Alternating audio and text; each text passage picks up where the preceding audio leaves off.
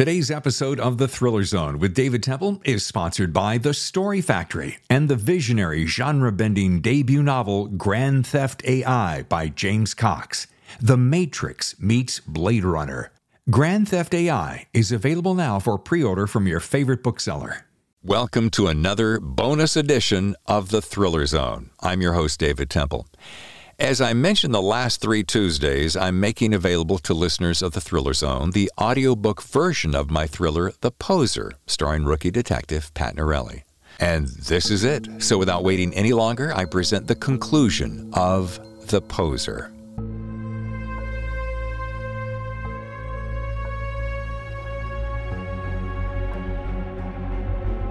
Chapter 76, Deep Dive. Back at the house, Stuart and I continued to decipher the madness while dipping the tacos in mole sauce. I opened another 2 beers and began laying everything out on the coffee table, handing Stuart sticky notes I had accumulated. And I've been wanting to break this bad boy in for some time, and now's the perfect time to do it. Okay, what else you got? Kicking off my shoes, I took a sip of beer and slid him 2 police reports concerning Darius's parents. As he attached them to the board, I removed my next file and joined him, gesturing for him to take a seat. Okay. Newsflash, I just learned my doctor had an ex-wife. You've been wondering about that. Right, because it just didn't seem like a guy this smart, this handsome, this educated would not have a wife, I said, flipping through my papers. Claire Bernard was 31. She had just launched the practice he runs today. They were together for 2 years, and in fact, they were celebrating their anniversary when he asked her to marry him. Okay, so... Actually, whoa, let me back up. They were together for 2 years, and she was pregnant. However, she had a stillbirth right around their anniversary. And according to the police report, she had been suffering depression because of the miscarriage and was under a doctor's care. So, on the night of her 31st birthday, they had gone out to dinner, then returned home. He proceeded to work in his library while she drove out for ice cream. On the way back from the store, she stopped at the Colorado Street Bridge there in Pasadena, your hometown. Yes, which is how I was able to get 1 layer deeper, I winked. It was sometime around 11:30 when she jumped off the bridge. What? Fortunately, a man, Robert Pearson, was walking his dog about a block from where she had landed. He heard a thud, moments later found her. Shit's tragic. All right, now here's where the pieces, I need your help. Okay, shoot. 2 witnesses were quoted as saying they saw a pleasant couple celebrating at the Arroyo Chop House when an argument broke out. There was some shouting by the man, followed by the woman crying. Shortly thereafter, they left. This was a little after 9. 2.5 hours later, they're home and he's working, said the officers who received the call. According to Officers Newcomb and McCoy, Tercel reported that sometime around 11, she leaves, saying she's going out for ice cream. Hey, just for curiosity, let me pull up a map on my laptop and connect it to the overhead. Okay, there's the Chop House, see, on South Arroyo Parkway, right in the heart of Pasadena. Copy that. And here is the Colorado Street Bridge. Thing is, they live well north of Pasadena, in the quiet and well-to-do hood of Altadena. Now, that's at least 20 minutes away in the opposite direction of the Colorado Street Bridge. Stuart's eyebrows raised before dropping into a deep frown. What you talking about, Willis? Exactly. So why do they have dinner in downtown, drive north 20 or so, then she drives back south, only to... Right, when there are no less than a dozen ice cream shops, grocery stores, neighborhood markets, and such within blocks of your house. Why that bridge? And why jump? Well, the bridge is famous for jumpers, why it's called Suicide Bridge, sadly. And to your point, no idea. Freaking violent way to go, if you ask me. All right, wait. Take me back to the police report. He said, reaching for my notes. All right, let's see. Is there any report of evidence? Bruising to her? Well, that would be pretty tough to find, dropping, 150 feet? 15 stories. Yeah, no one survives that. Autopsy report? Not pretty. Between her face, hands, and you'd never see prior damage. Okay, so they went to dinner, got into a fight. Don't know why. Not important. They go home. He works late. She heads out for dessert. She never came home. Funerals a few days later. He goes back to work. Life returns to normal, whatever that is. Case, open and shut. Okay. That is... or rather was, the weakest link in my chain so far until I started looking at the dates. Like, I placed a grid on the board with everything in blocks and cross-referencing dates. Follow along. Father died when Darius was 10. It's 1986. Mother died when Darius was 15. 5 years later. It's 1991, right? Fast forward to 2011. Darius is now 35 when his 31-year-old wife dies. We looked at one another. Go on. Okay, so I'm talking to Darius in a recent appointment, and for whatever reason, he opens up to me. Something, well, he rarely does, and proceeds to tell me all about a girl in his psych class at SDSU. As part of their work, they're studying suicide. And in their third semester together? No. Yes. What? They're romantically involved. At least that's what I surmised from their yearbook, along with a short conversation I had with their psych professor. Let's see, Dr. Jack Carr said that they spent all their time together, which included classes, labs, internships, and thesis papers, always together and at the same facilities. Get this, even for target practice. His eyebrow shot up. Wait a minute, you mean he mimes putting a gun to his head? I nod. She killed herself 3 weeks before graduation. What the? Wait, what year is it? 1996. Darius was 20. Stuart frowned. All right, I'll come back to this, but let me jump ahead a second. It'll help later. You hang with me, all right? He rubbed his hands together like they were cold. Rocket, baby. Knowing his undergrad was in clinical psych, I asked where he went to grad school. Where?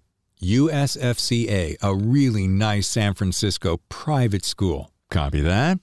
So there he is studying mental health counseling in San Francisco, far away from San Diego or Los Angeles, where he's been since grad school.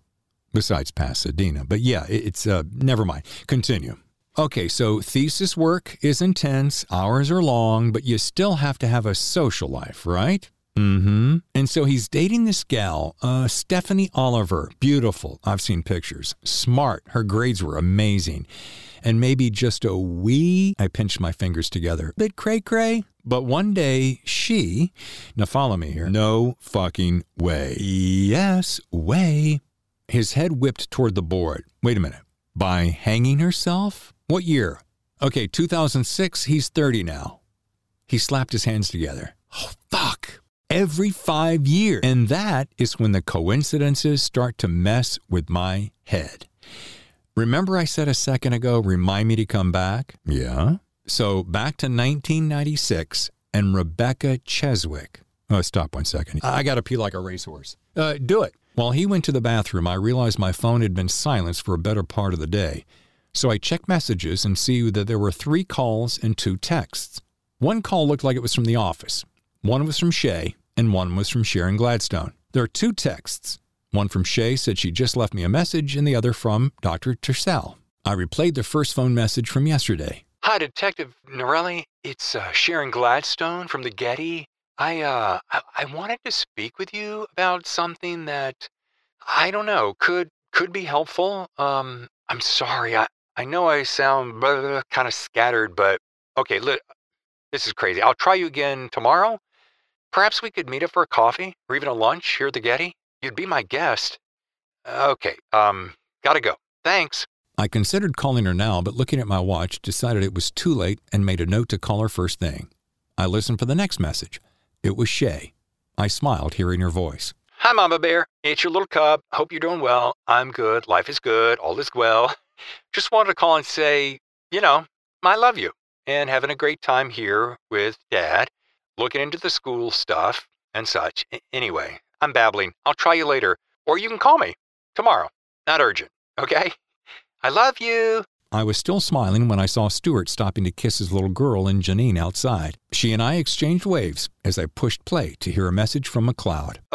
Detective Norelli. Yep, McLeod here. I have some stuff you may want to see, and it's cool. It's important. I can be reached at... Hell, you know how to reach me. Just call me when you can. Cool, thanks. Waiting for Stuart to return, I ended playback and read the last text. It was from Tercel. Thanks for shifting. I owe you. Chapter 77. Handiwork. Darius stood across the room, admiring his handiwork. Bobby sat on his king-size bed, completely naked and strapped to the massive headboard.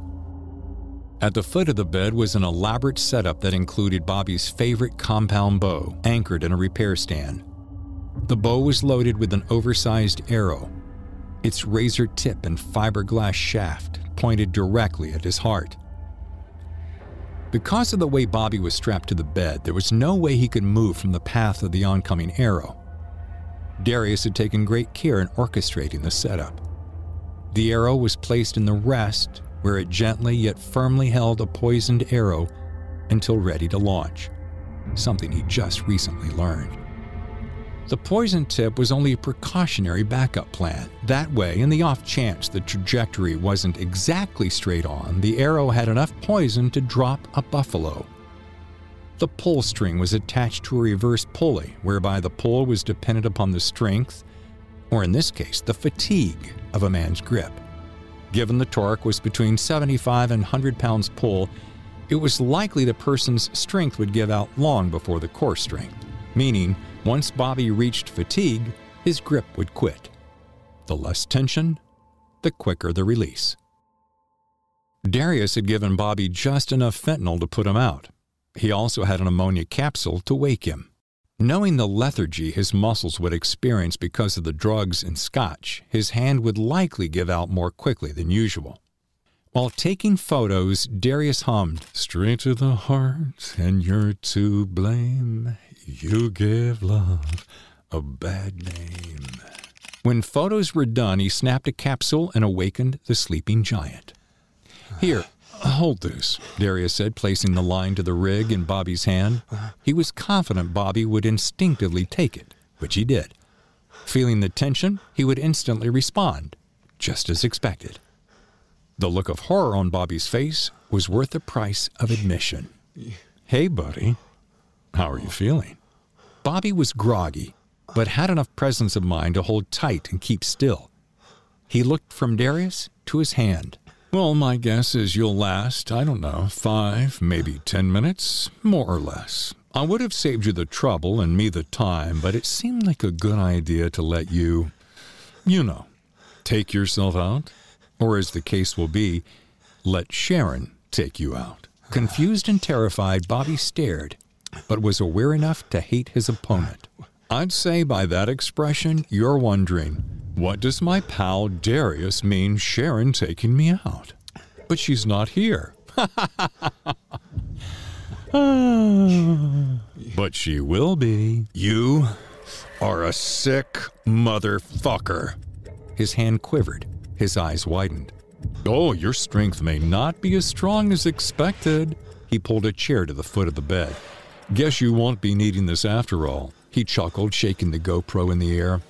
Pushing record, he set it on a nearby nightstand, then took a seat. "Yeah, seems silly going through all these motions, but I needed you to buy the whole thing." Bobby's breathing was heavy, but he didn't budge. Not an inch. "Yeah, the look on your face." "Did Darius really intend to give me that video?" "Yeah, no." "How about this? Did my pal Darius really hypnotize me all those times in his office?" "Yes. And you know what? You are, or rather, soon to be were, one of my very best students." "Oh yes, you always went under quickly, always followed directions precisely, and never remembered a thing. The only one better than you is my girl, Angie. Now there's a straight-A student." "You son of a bitch! You will burn for this." "I don't think so. As you can imagine, knowing my attention to detail, I've thought of pretty much everything." "You fucking fuck!" He swallowed hard, making his hand shake. Watching the compound bow shimmy, he caught himself. You may want to save your energy, Bobby." "Were you expecting someone, Bobby?" "Of course not, you fucking maniac!" Bobby spat, trying with all his might to control himself and to remain steady. As Darius left for the other room, Bobby stared and sweated. After a moment, he heard a familiar woman's voice. His eyes darted from the compound bow to the doorway as sweat streamed down his face. Well, look who's paying us a surprise visit, Bobby, an old friend of yours, Darius said, entering the room and holding a woman's hand. Her body was just out of view. Such good timing. Just then, hello, Bobby. Hello. Oh, hello, Bobby. Holy shit. Darius clapped. Gathering herself, she got closer and raised a pair of handcuffs in the air. Enjoying Bobby's confusing stare, she purred, "Remember these?" The fuck?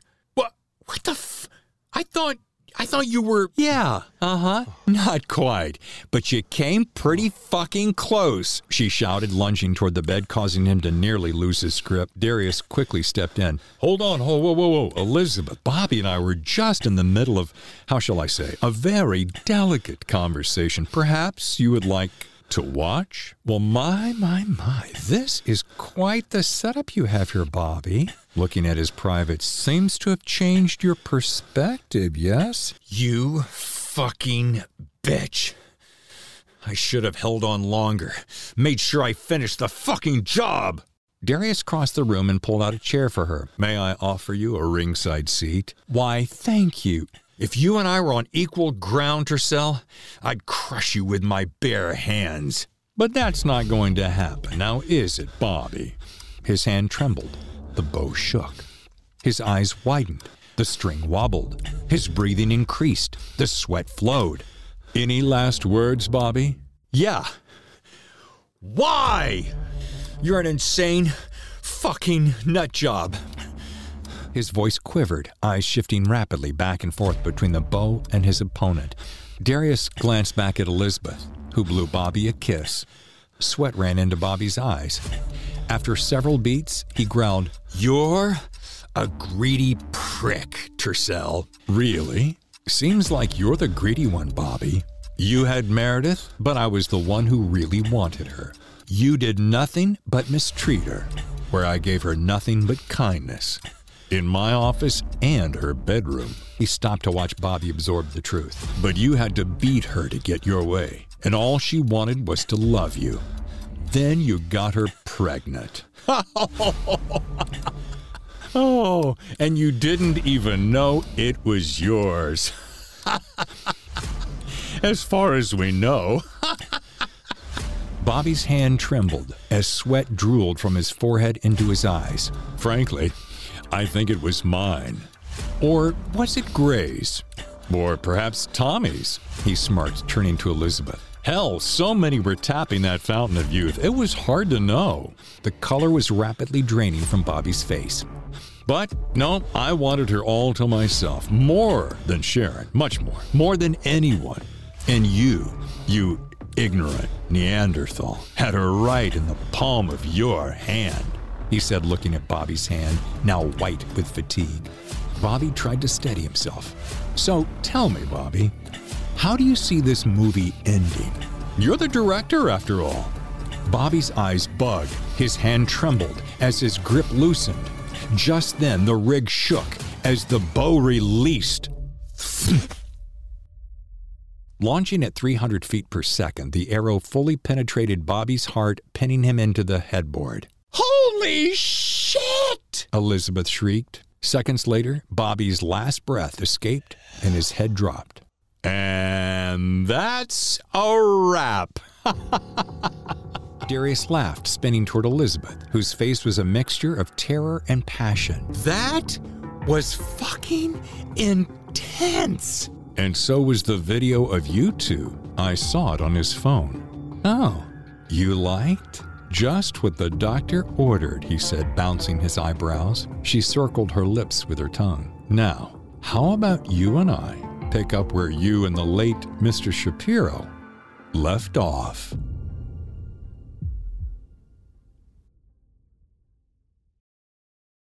Chapter 78.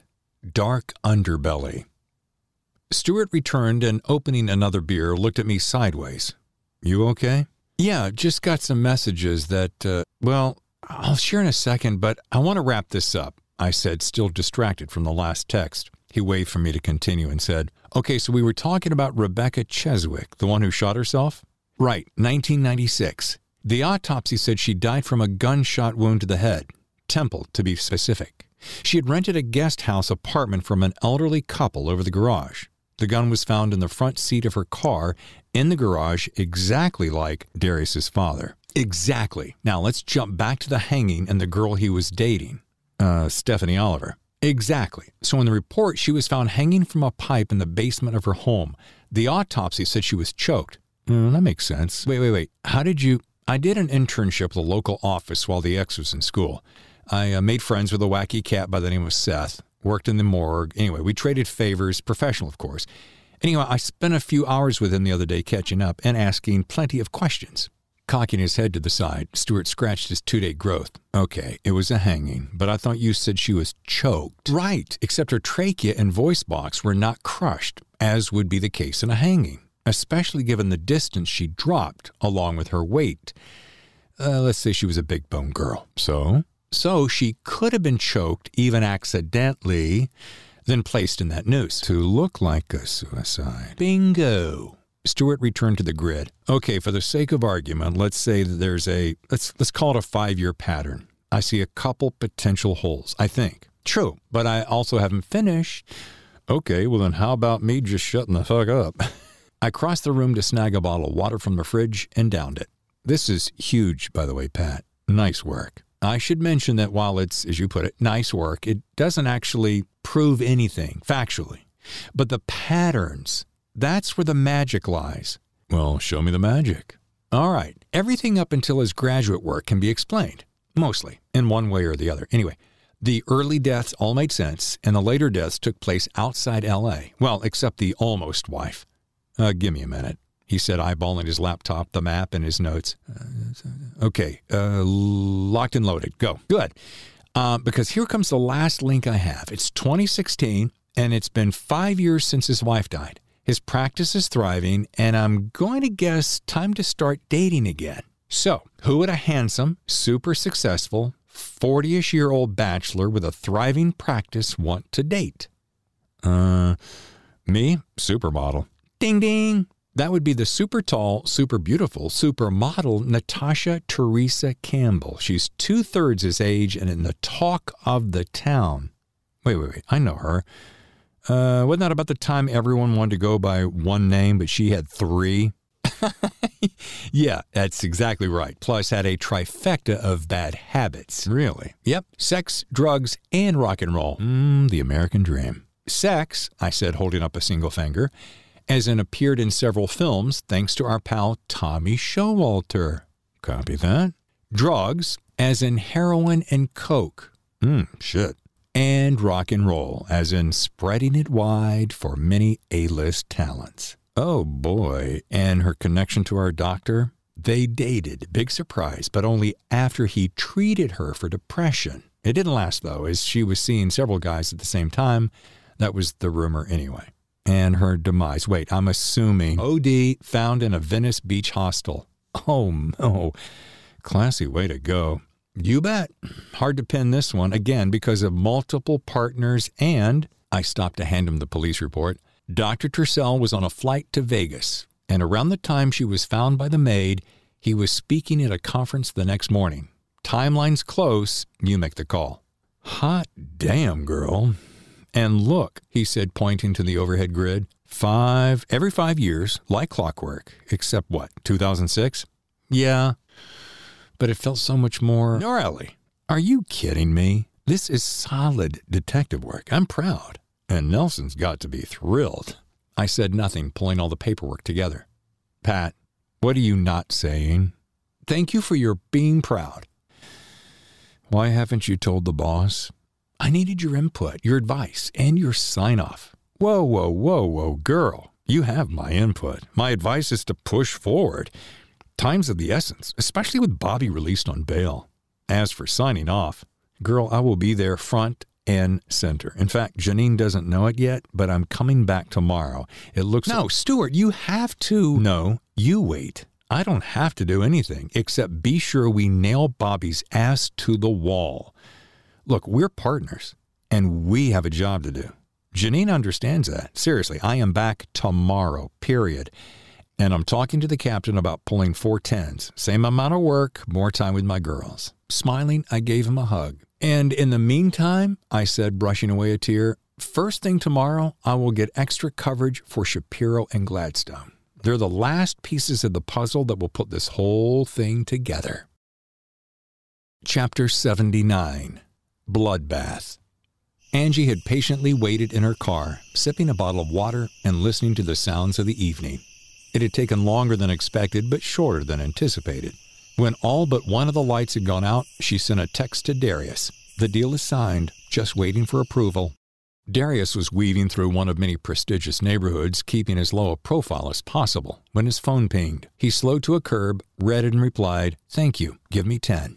Darius appreciated his friend for her following directions so well. In less than 15, he was pulling up to Sharon's house, spotted Angie's car, and parked in the driveway. "Hello, Angie. Good to see you. How are you feeling?" "I'm good, and it's nice to see you too, Dr. Tercel." "And how is our friend Sharon?" "Besides ecstatic with the incredible offer, she was all but passed out when I said goodnight. We had several glasses of wine, and she was going to soak in the tub before heading to bed." Good, Angie. Thank you so much for taking care of this. As I said, my clients, actually friends in Palm Springs, saw this house when they were in town and just had to have it. Well, I know one thing. They are going to love it. Look, you've had a long day. Why don't you head on home and get some rest? There will be a very handsome commission for you very soon. Why, thank you, and good idea. I am tired. What are you going to do? I'm just going to peek my head in and say hello, if she's not asleep already. Then me, I'm heading home. It's been a long day for me as well. Now you get some rest, and we'll have a session in a couple of days. As Angie started the car, Darius put his hand on the door. "Oh, before you go, do you have that contract?" "Oh, yes, of course." Reaching to the seat beside her, she handed it to him. "Almost forgot. Oh, I am tired." He slid it into his jacket and softly patted her arm. "Thank you again, Angie. You're a good friend. Now don't forget to call my phone the moment you get home. I would not be able to sleep tonight if I didn't hear your voice telling me you are home safe and sound. Promise?" "Of course." She smiled and pulled away. Before long, she would be sound asleep with no recollection of her whereabouts between their last call and crawling into bed. Quietly, Darius took a case from his trunk and approached the house, pausing to listen for a noise. Walking around back, knowing Sharon never locked the sliding door to the sunroom, he gently slid it open. "Sharon, are you home?" Nothing. Inside, he passed through the kitchen, the dining room, and entered the master bedroom suite, where he found Sharon asleep in the tub. Making sure she was out, he reached over and turned on the warm water. Next, he opened the case and removed Bobby's compound bow and placed her left hand on the bow, making sure to leave good prints. As the water neared the top, he turned it off and replaced the bow in its case. Next, he rolled up one sleeve, then reached into his jacket and removed a straight razor. He first sliced through a femoral artery in one thigh, then the other. Next, he lifted one wrist and sliced the vein vertically, being sure to keep the spurting blood from spraying anywhere except inside the tub. Placing her arm in the warm bath, he did the same procedure for the other arm. Drying off his arm with a towel, then rolling down his sleeve, he looked around to make sure he hadn't touched anything but the faucet, which he wiped down. Then, retrieving his smartphone, he took several well-framed shots. And finally, he removed a letter from his jacket, placed it on the nightstand in the bedroom, and quietly left. Chapter 80. Night.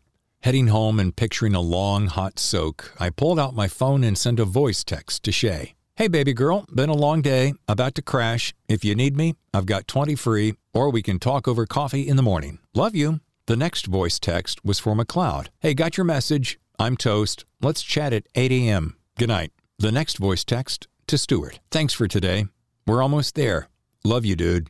I had another 15 before I hit the canyon, so I cranked one out to Dad. Hey, Pops, just checking in. Not to worry. I'm on it. Let's connect before EOD tomorrow. Miss and love you and Mom. Patty Girl."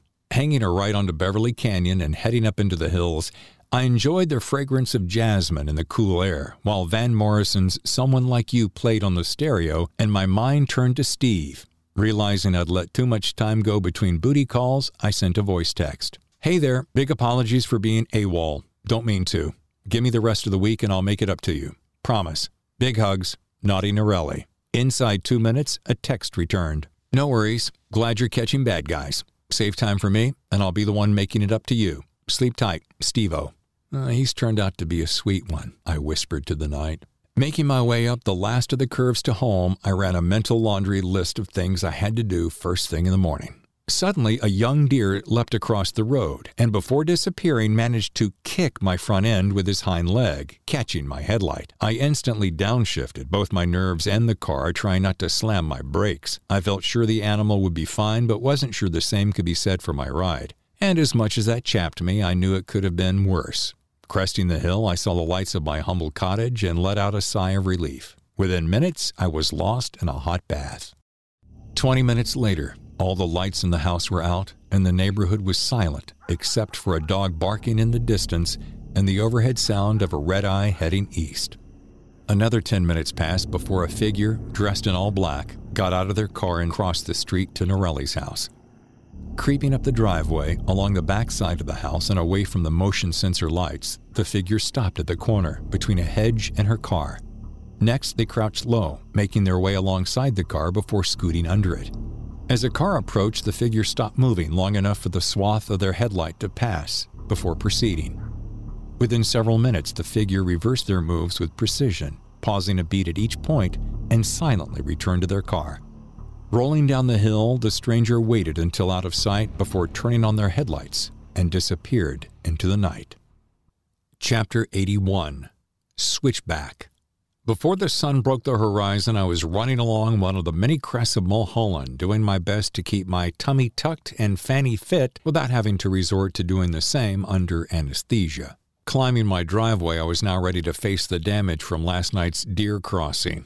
While it wasn't as bad as I had suspected, it wasn't pretty, and given I was fairly OCD, I couldn't let it go the week without having it fixed. Inside, I spent several minutes stretching as I contemplated whether to take it to the dealer or hit up Jackie's brother who had a body shop in the valley. For now, I had a shower, an Americano, and a mother-daughter phone call in my immediate future. Just then, Stuart rang. Sup, partner? Feeling on your game? How about ahead of it? You? Just helping Janine with the tiny one, then I'll meet you at the station. Okay, gotta run my car to the shop for some body work, but should hit it about the same time. Wait, what happened? Nothing big. Hit a deer on the way home last night. That's what you get for living in the country. Very funny. Wait, I'll pick you up. We'll be together all day anyway. Plus, we can pull double duty in the car. After texting Jackie for her brother's number, I got ready. There was a chance I might see Steve tonight after work, so I put on the extra spiff. 40 minutes later, I walked out to find Stuart leaning against my car eating a VG donut. He stopped shoving sugar to look at me. What? Never seen a detective before? Not as fine as you, Detective Norelli. He winked. Jackie's brother Jesus would arrive later and take my car to his shop, so I left the keys in the fender. Stuart and I were over the hill, caught up on baby talk, and at the precinct when Captain Nelson passed us on our way in. Hey, Brown, thought you were on baby leave. Yes, sir, I was. Now I'm back. And this close, he said, squeezing his thumb and finger together, to catching the bad guys, thanks to Detective Norelli. Norelli, huh? Nice work, he said, walking away. Let's wrap this up, all right? He waved and kept walking. Doing everything we can, sir. Such warmth, Stu grinned. And what a conversationalist. Jesus had retrieved the damaged car and was making his way along Mulholland. Traffic had eased up and he was driving faster than he probably should. Having just passed Dona Pagita Drive, he hit a straightaway and punched it, smiling as the horses got up to gallop. He was about to hit a wicked switchback, locally referred to as snakebite, when he realized that he had waited 50 yards too long before downshifting. Seeing he was going too fast, he reached for the short stick to downshift, then hit the brakes too hard. That's when he felt the brake pedal drop to the floor. Making matters worse, he was in the center of the switchback, and an oncoming truck was 6 inches over the double line. He had to make a snap decision. Instantly, he knew it was the wrong one, as there was no guardrail to stop him. Cutting the wheel, he slid through the loose gravel and was instantly airborne. For the next 3 to 4 seconds, he was flying. Nope, Jesus, no relation to Christ Corazon, was piloting a Camaro ZL1 650 horsepower toward Mother Earth, which was appearing entirely too fast. Make that approaching the side of a house, embedded in the side of a mountain, next to a kidney-shaped pool too fast. One of the benefits of working with the LAPD was you had friends all over the place. Also, one of the best things I ever bought for my car was a gizmo called Car Lock. The smartphone app alerted my phone if it was tampered with, stolen, or wrecked. And in a city like LA, it was easy to see why you could need it. I, on the other hand, had never needed it. Until now. Stuart and I were sitting at our desk having coffee when my Car Lock app pinged. It read, "Your car is in trouble." Before I could get my head around why my car would be in trouble, given it had just been picked up by my professional friend of the family mechanic, my phone rang. Detective Norelli. Hi, Detective. This is Officer Scott Denton, LAPD. Your car's been involved in an accident, and the driver wanted me to call you right away. The look on my face must have told Stuart a shitstorm was brewing because both of his hands were in the air as he whispered, "What's up?" I motioned for him to wait. "Officer Denton, is it? What happened?"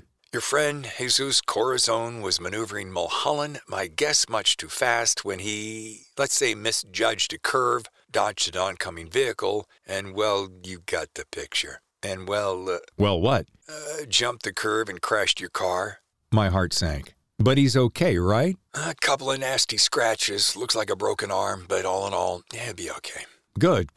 Yeah, that's the good news. I mean, if he were a stunt driver, my guess is it'd be next to impossible to do a better job of landing on my car, Officer Denton? Yeah, pretty much toast, Detective. He took the front end off when he caught a tree on the way down. Luckily, that broke his fall. Well, that and the edge of the pool. We wrapped the call by discussing which hospital Jesus had been taken to, confirming my car would be taken to his garage. I hung up and shared the story with Stuart. We stared at one another before I said, "Well, thank Christ he's okay." Stuart looked at me. That's just rude." We laughed. Then the heft of what could be behind the accident hit us. My head said, "Fat Frankie." As Stuart said, "Are you thinking?" No coincidence. Suddenly, I felt an overwhelming need to speed things up, so Stuart and I grabbed our notes from yesterday's debrief and started hammering. Let's revisit that call I got from Sharon. She sounded pretty distraught. Wanted to show me something I'd find, she said, helpful? "That's easy," Stuart said, flipping open his pad, then dialing a number. "Hello, this is Detective Brown, LAPD. My partner and I, Detective Norelli, met Ms. Gladstone recently." "Oh, that's right, we did meet. Nice to meet you again. Wait, let me put you on speaker. Tell me, is that unusual?" Yes, it is. She's an early bird, arrives earlier than most, and works later than everyone. Pretty much every day like clockwork. But we haven't heard a word from her, and her phone is, frankly, never outside her reach. "Hi, this is Detective Norelli. Is there anything else, strange in her behavior lately?" Well, truth be told, she has been on edge lately, more than usual. And maybe that's just me being a paranoid assistant, but I don't know, maybe not. After he rang off, I said, "Let's head her way and swing by Bobby's after to chat with him." Grabbing another donut, Stuart winked. "Pat, I'll drive." Chapter 82. Funning Games. We arrived at Sharon's home to find no answer after several knocks, even though her car was in the driveway. Circling the house, me in one direction and Stuart in the other, we simultaneously arrived at the back entrance. Finding the door unlocked, I called out her name. Nothing. Giving one another a nod, we slowly moved through the house, room by room. Then we smelled it, the unmistakable fragrance of death. Approaching the master bedroom, we immediately knew what we would find in the bathroom. "Holy shit," we said simultaneously. Without skipping a beat, Stuart dialed Jackie. She answered on the second ring, telling us she could arrive in 20 as she was wrapping a job nearby. He texted her the address as a backup, then stepped across the patio to call HQ. In the meantime, I retraced my steps to the kitchen area. Finding 2 empty wine bottles but no evidence of struggle, I kept looking. Nothing out of the ordinary until I ended up back in the master bedroom. On the nightstand, propped against a crystal lamp, was a suicide note. Taking out long tweezers, I picked it up and placed it in an evidence bag. Looking outside, I saw Stuart was still on the phone, so I pulled up Bobby's address, punched it into my smartphone, then rang the Hollywood Mole. Okay, thanks. Stuart said, re-entering the house. "How about we call—" I turned my phone so he could see "Calling Shapiro." Wish I'd thought of that. "Hi, this is Detective Norelli. May I speak with your HR department?" A voice mumbled something, and I instantly heard on-hold music. While we waited, I motioned toward the door, making a face like I was about to vomit. Outside, I took several deep breaths. This is when I wish I smoked. Why, it's a nasty habit. But, I said, tossing my chin over my shoulder, I wouldn't have to smell that. Hello? Miss Everest's voice whined. Putting us on speaker, I greeted her kindly and reintroduced ourselves before asking, has Bobby been around since he was released? Yes, he stopped in to tell Miss King he was innocent, then came to me for his check. Stewart and I bounced back and forth asking if he had been acting unusual, if there were any new reports of improper conduct, and if there was anything else she could tell us. Getting zero additional assistance, we rang off and connected to the one place she told us he went every day after work. After being connected to a variety of operators, we were finally passed off to the valet department. Stu put it on speakerphone as a man answered. Hi, this is Chip. I'm the valet manager. Detectives Brown and Norelli, we're trying to find out about one of your members, Bobby Shapiro. Oh, yeah, I know Bobby. He's here every day. Well, like clockwork. When was the last time you saw him? Like yesterday? But he's there every day. Yeah, real gym rat. Always tips big too, man. As we saw Jackie arrive, Stewart rang off. Nice to see you, girl, I said with a hug. You too, considering the circumstances, she said, giving Stewart a fist bump. Entering the living room, she whistled at the digs. As we stopped at the door to the master bath, she said, and the hits just keep on coming. Look at this, I said, opening Sharon's note. She read aloud. It was time for the madness to stop. Meredith took so much from me. Her life was all I had left to take from her. And when Bobby told me he was going to turn us all in, I had to stop him. As crazy as it sounds, I couldn't handle the guilt. I'm sorry Mom and Dad love Sharon. Pfft. Looking at one another, we frowned. Yeah, I don't think so. Eso es una locura. Stewart raised his eyebrows and she said, that shit's crazy. As in total bullshit. Within minutes, the room felt like a flash mob. One moment it was deathly quiet, and the next it was lit up like Grand Central Station. There was a full forensics crew setting up in one corner and some tall guy in a suit none of us knew in the other. He gave no introduction, so we let it ride. Why all the fuss? I began when Stewart pressed a finger to his lips, waving me back outside. Outside, Stewart said, someone higher than us wants this looked into faster than usual. Or to watch how I'm handling this case. Chapter 83. Deep Dive. It wasn't long before we were pulling up to Bobby's house. The gate was open, his car was there, and all looked normal, but felt hinky. Walking toward the front door, I touched the hood of his car. It was cold, which told me he hadn't likely gone anywhere this morning. Recently, anyway. Stewart rang the doorbell. Cleaning his sunglasses, we waited. Nothing.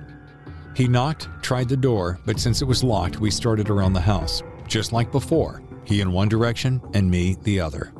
After knocking on the back door, we entered through a sliding door to find a handsome living room that was certainly a guy's place. The TV was on to a sports channel with the volume down.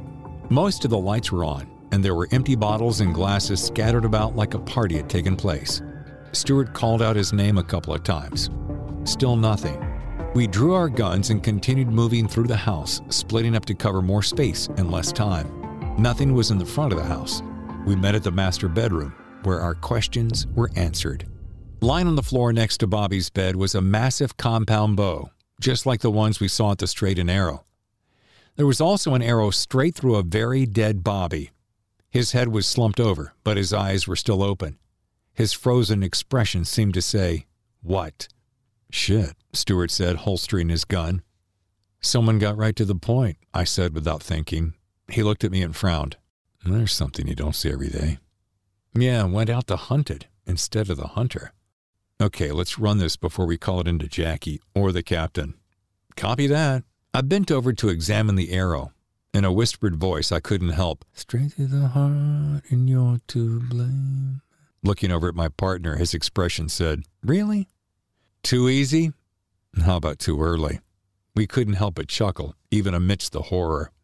Stewart backed up to examine the whole room, and we both scanned the room for a suicide note. After all, it seemed to be all the rage. Coming up empty, Stewart smirked. Can this get any weirder? We made our way through the rest of the house until we ended up in another master. Stopping at the door, I involuntarily gasped. Partner, it just got weirder. Stewart rounded the corner to see what I saw. A woman in her early to mid-30s, blonde, very beautiful, and quite dead, and tied up in the middle of a large, modern four-poster bed. What the hell? And who do you suppose this is? I circled the opposite side to observe the elaborate contraption. Partner, whatever happened to just good old-fashioned sex? The woman was hog-tied and on her knees, her wrists bound together behind her back, then tied to her ankles, all with silk scarves. Another several scarves were tied together, wrapped around her neck, then looped over and tied off to a metal bar overhead. Obviously, the complex contraption was orchestrated so that the more the victim struggled, the closer they would come to their ultimate demise. I've seen this in bondage videos, but never in person, Stewart mumbled. With all the bindings, it was anyone's guess whether her being blue was due to the loss of circulation, the length of time in that position, or both. Either way, Jackie would know. Stewart had a quizzical expression. You think sex got out of hand and he freaked, or... Nah, our guy wouldn't freak. Whoever's behind this made it look exactly like what we wanted it to look like. Too tidy. Entirely. Back in Bobby's room, we walked around the bed several times, examining the elaborate setup. I'm guessing they haven't been dead that long. Just then I had a thought circle my head like a trapped bird. Stu, let's, just for the sake of argument, say Sharon came here, killed him, and then drove all the way back home to kill herself. Looking back toward the other room, I added, oh, and was she done before Bobby? She'd have to have been, right? Perhaps, or maybe, like you're noodling like you are. Sharon walked in on their kinky and in a jealous rage. Maybe, maybe not. But just to think outside the box, like we're doing here, what if she's doing a 2-for-1? What? I paced the room. As in, you've come this far, got nothing to lose, and go out in a blaze of glory? And like I said, our guy wants us to do exactly what we're doing, trying to make sense of the chaos, when in reality, that's where my money is. I motioned for Stewart to join me outside, and after a deep inhale said, you know what this is, right? What? Variety. Explain. Remember the variety of methods in our earlier conversation about suicides? He nodded.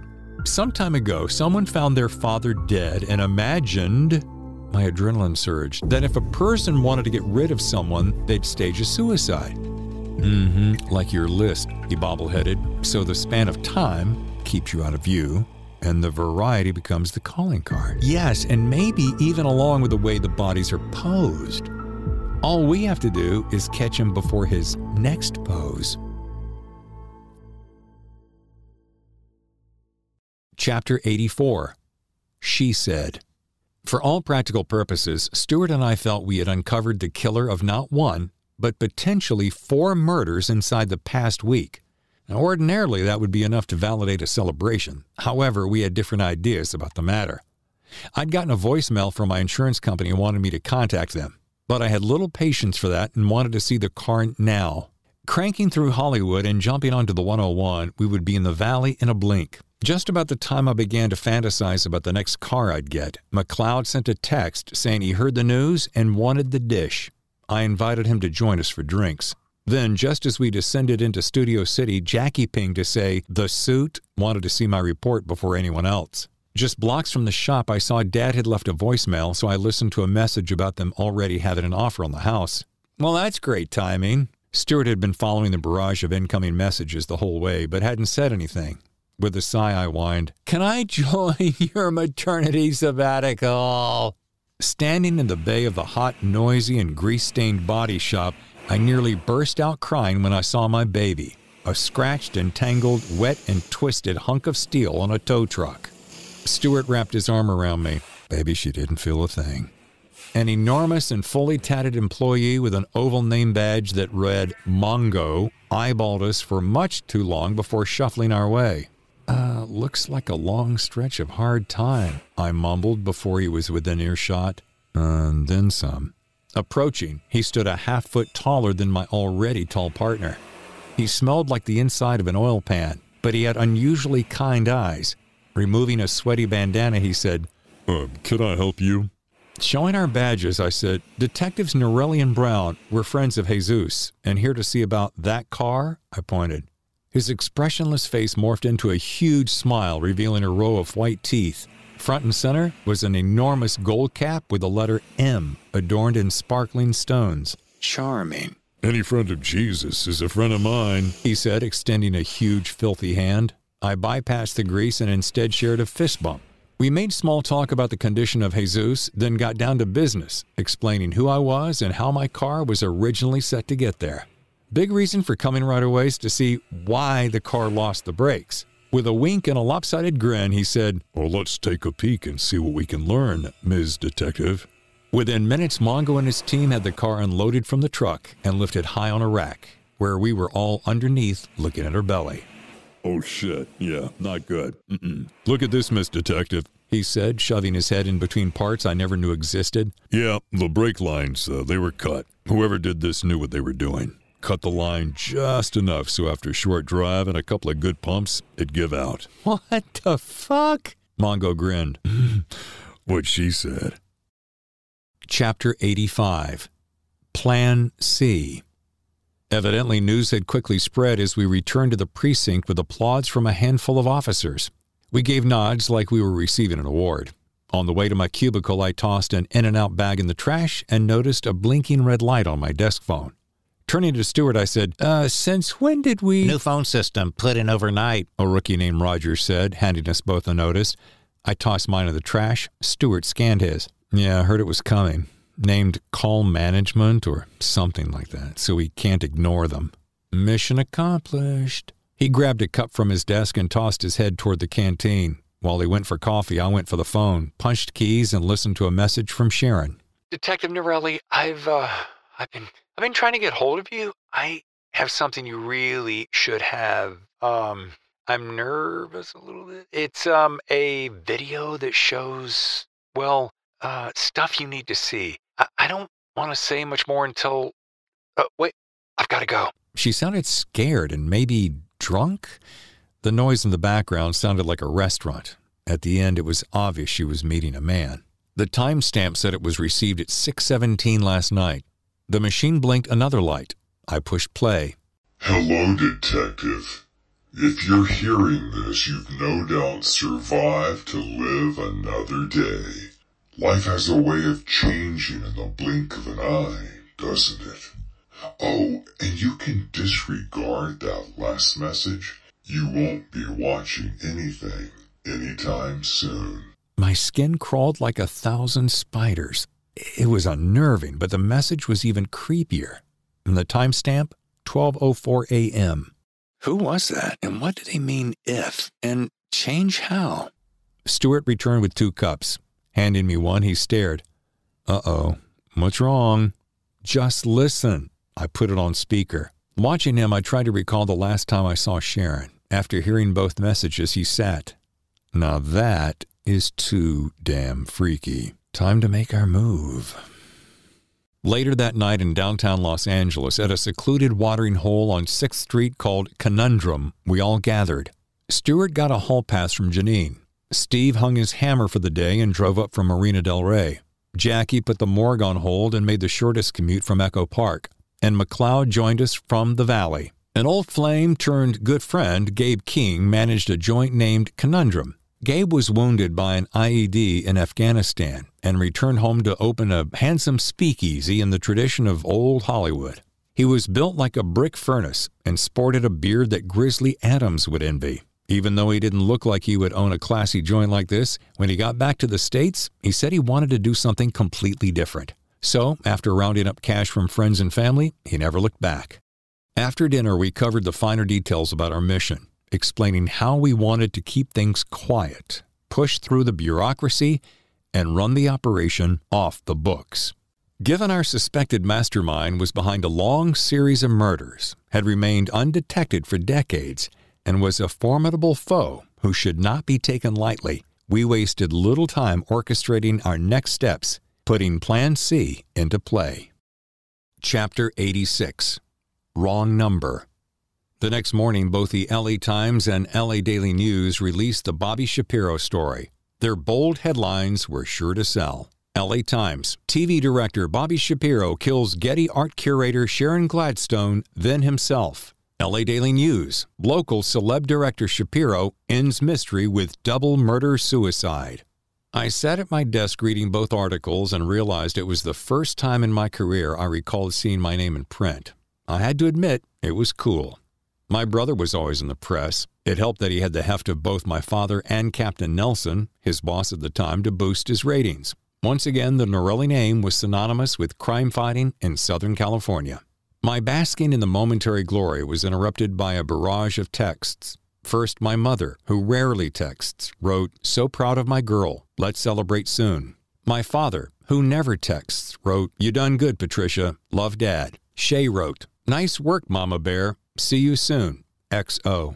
Steve texted, "Bravo, Detective Superwoman. I'd say some celebrating is in our future. Love, Steve-O."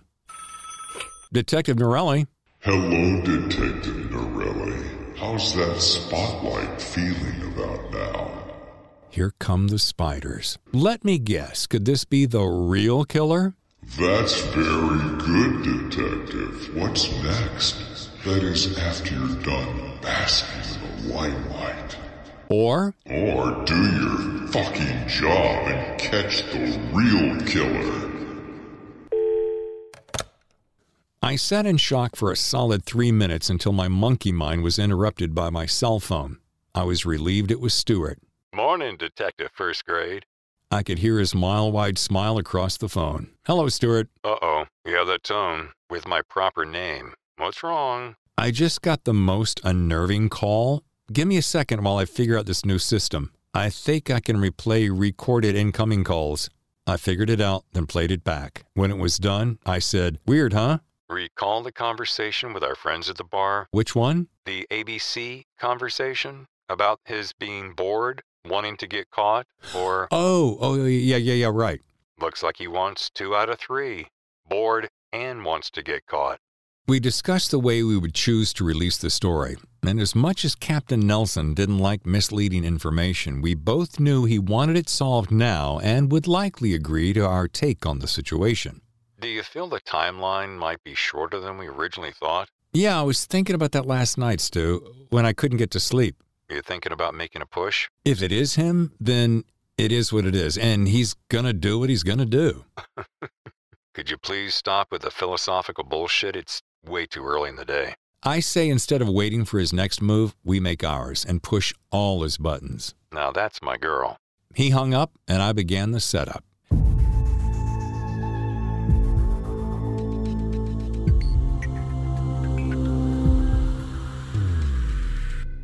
First, I rang Tercell's office, asking the secretary if the doctor was in. She said he was with a client and would be for another hour. I asked her to tell him I had an emotional emergency and to call me at his first opportunity. Next, I texted McLeod with an address, telling him we needed to shorten our gap by stepping up the process. A quick reply confirmed such. Finally, I texted Jackie, asking her to call me as soon as she could. Needing fresh air, I walked out back to where the taco trucks parked. Snagging a short Americano and a bench under a tree, I began massaging several ideas. One involved taking the extra time to nurture a relationship with Tercell. It would have allowed me to get deeper inside his world and develop a love interest.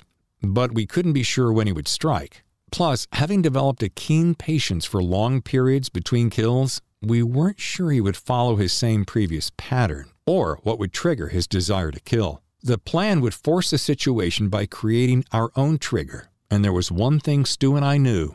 All suspects left clues somewhere. And more often than not, they were inside their own home. My mission was simple. Find a way into his home.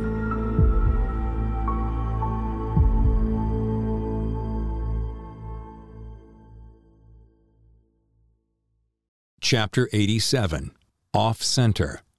Given the trap needed to be set, and I was the perfect bait, I put on my best and arrived at Tercell's home. I arrived early, hoping to catch him off guard. I also wanted to be sure my crew, traveling a distance behind, would be able to get into place without attracting too much attention. We didn't want to get there at the same time.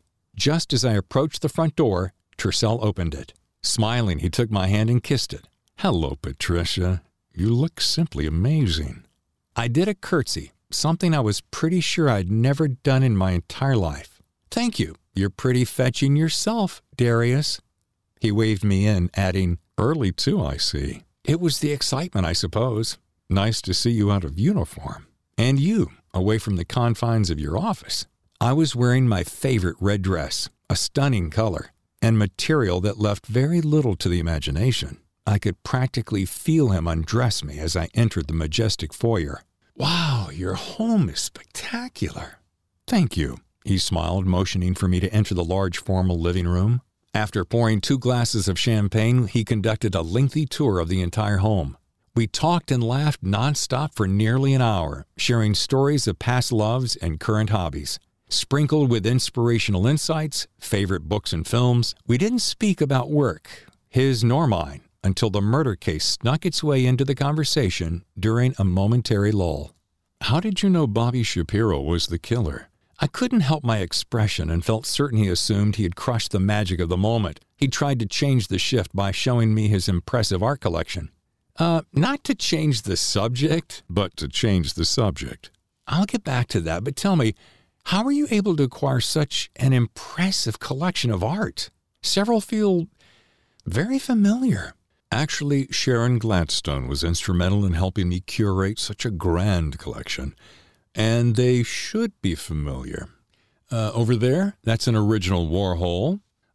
There's a Peter Max and an Edward Hopper on this wall. And a favorite of mine is right here, he said, sliding his hand alongside an oversized frame. Lichtenstein? Amazing. I genuinely enjoy the art, and the light pouring in the room made for an overall serenity in his beautiful home. But most impressive is the Rembrandt, there, on the far wall. Not to boast, but certainly the most expensive. Walking over, I went to touch the signature. Boo! I jumped and without thinking instantly broke into nervous laughter. You know who you look like right there at the very moment? Who? Julia Roberts in Pretty Woman. What? That's hilarious. Laughing, he kissed my cheek. Please excuse me just a moment. Then we're going to have one more drink before heading out to dinner, which you're going to love. Sound good? With a nod, I flashed my brightest smile. Sounds perfect. Good. Be right back. As he disappeared, so did my smile. Reaching in my purse, I removed my phone and sent a group text to Stuart, Steve, Jackie, and McLeod. Get into position. After a beat, copy, returned from all in the group. I returned the phone to my clutch and rushed to decide what came next. Call it experience, a wild guess, or an educated hunch, but for some reason, and given his luxurious taste, I decided to do a quick search of the room. I wasn't even sure what to look for, but perhaps a secret panel, an odd switch, or just about anything could provide some resemblance to a clue. There wasn't enough time to scour the house, so I went with where I was standing. All the walls were completely smooth and covered only with meticulously placed, priceless art. The only fixtures were the recessed lights in the ceiling. Scanning the floor, I spotted a square pattern different from the rest. What caught my eye, amidst all the smooth, symmetrical lines of the hardwood floors, was what could be a panel. I bent over and pushed. It clicked open, revealing 2 simple buttons. One was red, the other blue. I pushed the red one, and the lights dimmed to 1/3 brightness. I heard something down the hall. Quickly, I clicked the blue button. Each piece of art slowly and silently slid aside, revealing entirely new framed art beneath. Stepping closer, I involuntarily gasped as I was caught off guard by what I saw. Chapter 88. Big Reveal. I heard Tercell's footsteps coming down the hall, but was frozen in place, visually devouring each of the hideous photographs. I couldn't help myself. One photo, older than the rest, was black and white and slightly out of focus. It was a woman who appeared to be in her late 30s, lying on a bed in a peculiar pose. Pills were scattered on the bed beside her, an empty bottle on the nightstand. Footsteps continued to echo down the hallway. Another photo showed a heavy-set woman hanging from the end of a rope. Her mouth was open and her eyes bulging as she stared at the ceiling. I was mesmerized by another gruesome photo displaying a woman face down on a city street. Her head was partially split open. Tercell entered the room just as my eyes came to rest on another piece of alternate art. He cleared his throat, breaking my concentration. I spun around and said, "Are these all the murders?" Expressionless, he remained silent. I couldn't help but turn back and gawk at another, where an old black and white photo of a man sat in the front seat of an old car. The perspective was from the passenger window. looking through shattered glass. A chunk was missing from the man's head. Without turning, I asked, "Is that your father?" "You really shouldn't have, Patricia. We were off to such a delightful start." As I stepped further away from him and closer to the art, my eyes fell on another piece. Meredith. Recognizing the Marilyn Monroe pose and slit throat, the photo was black and white except where the blood was, which had been hand-tinted a deep red to match her lips. Its ethereal quality resembled an X-ray. She, like you, had so much potential to be loved by me. His footsteps slowly approached, but I was locked on the images. They're all so haunting. Why did you have to rush things, Patricia? We had such a beautiful and seductive future ahead. Turning to him, my eyes shot over his shoulder, landing on Bobby. An arrow anchored him to a headboard. The colors were overprocessed, creating a psychedelic feel. My beautiful, intelligent Patricia. When I turned back to him, our eyes met.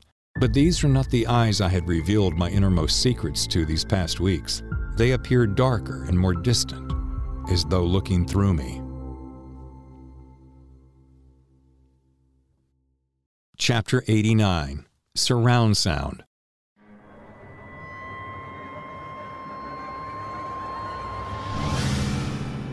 Outside Tercell's office, Stuart and Jackie, dressed in all black, were 15 feet from the master bedroom windows, tucked within two enormous spruce pines. She was wearing a 9mm and Stuart a .45. Both were holstered but unsnapped.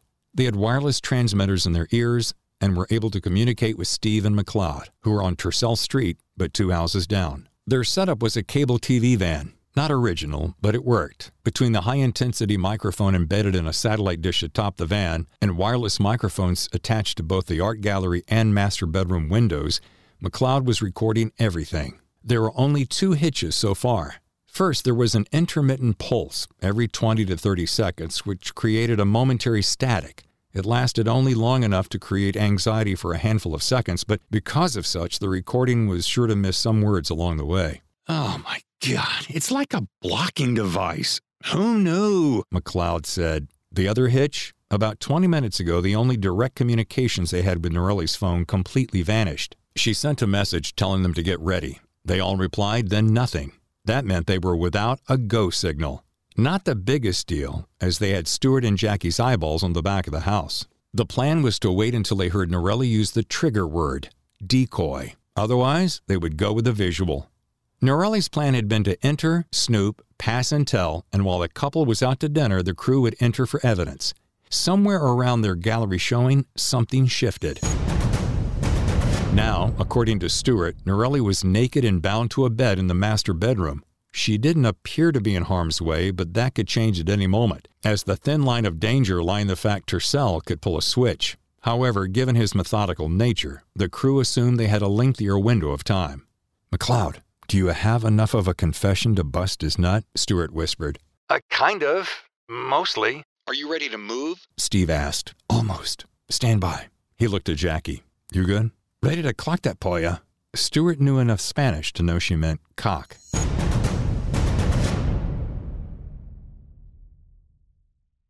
Chapter 90. Air Supply.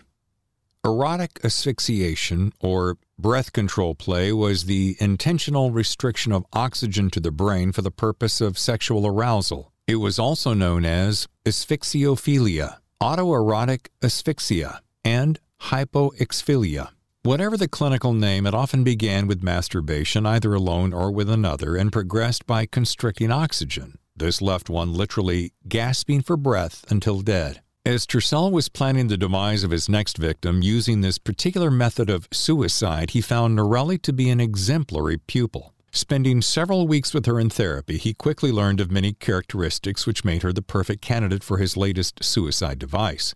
She was beautiful, extremely headstrong, knew how to use the assets she had, and longed for the approval and acceptance of men. This was likely due to having to work for the love and attention of her father. Tercell ascertained that Norelli's status as a tomboy at an early age was a response to needing to fit in and to be treated as an equal. Living in the shadow of her brother taught her to use any device available to compete in a man's world. And she was a bit of a control freak.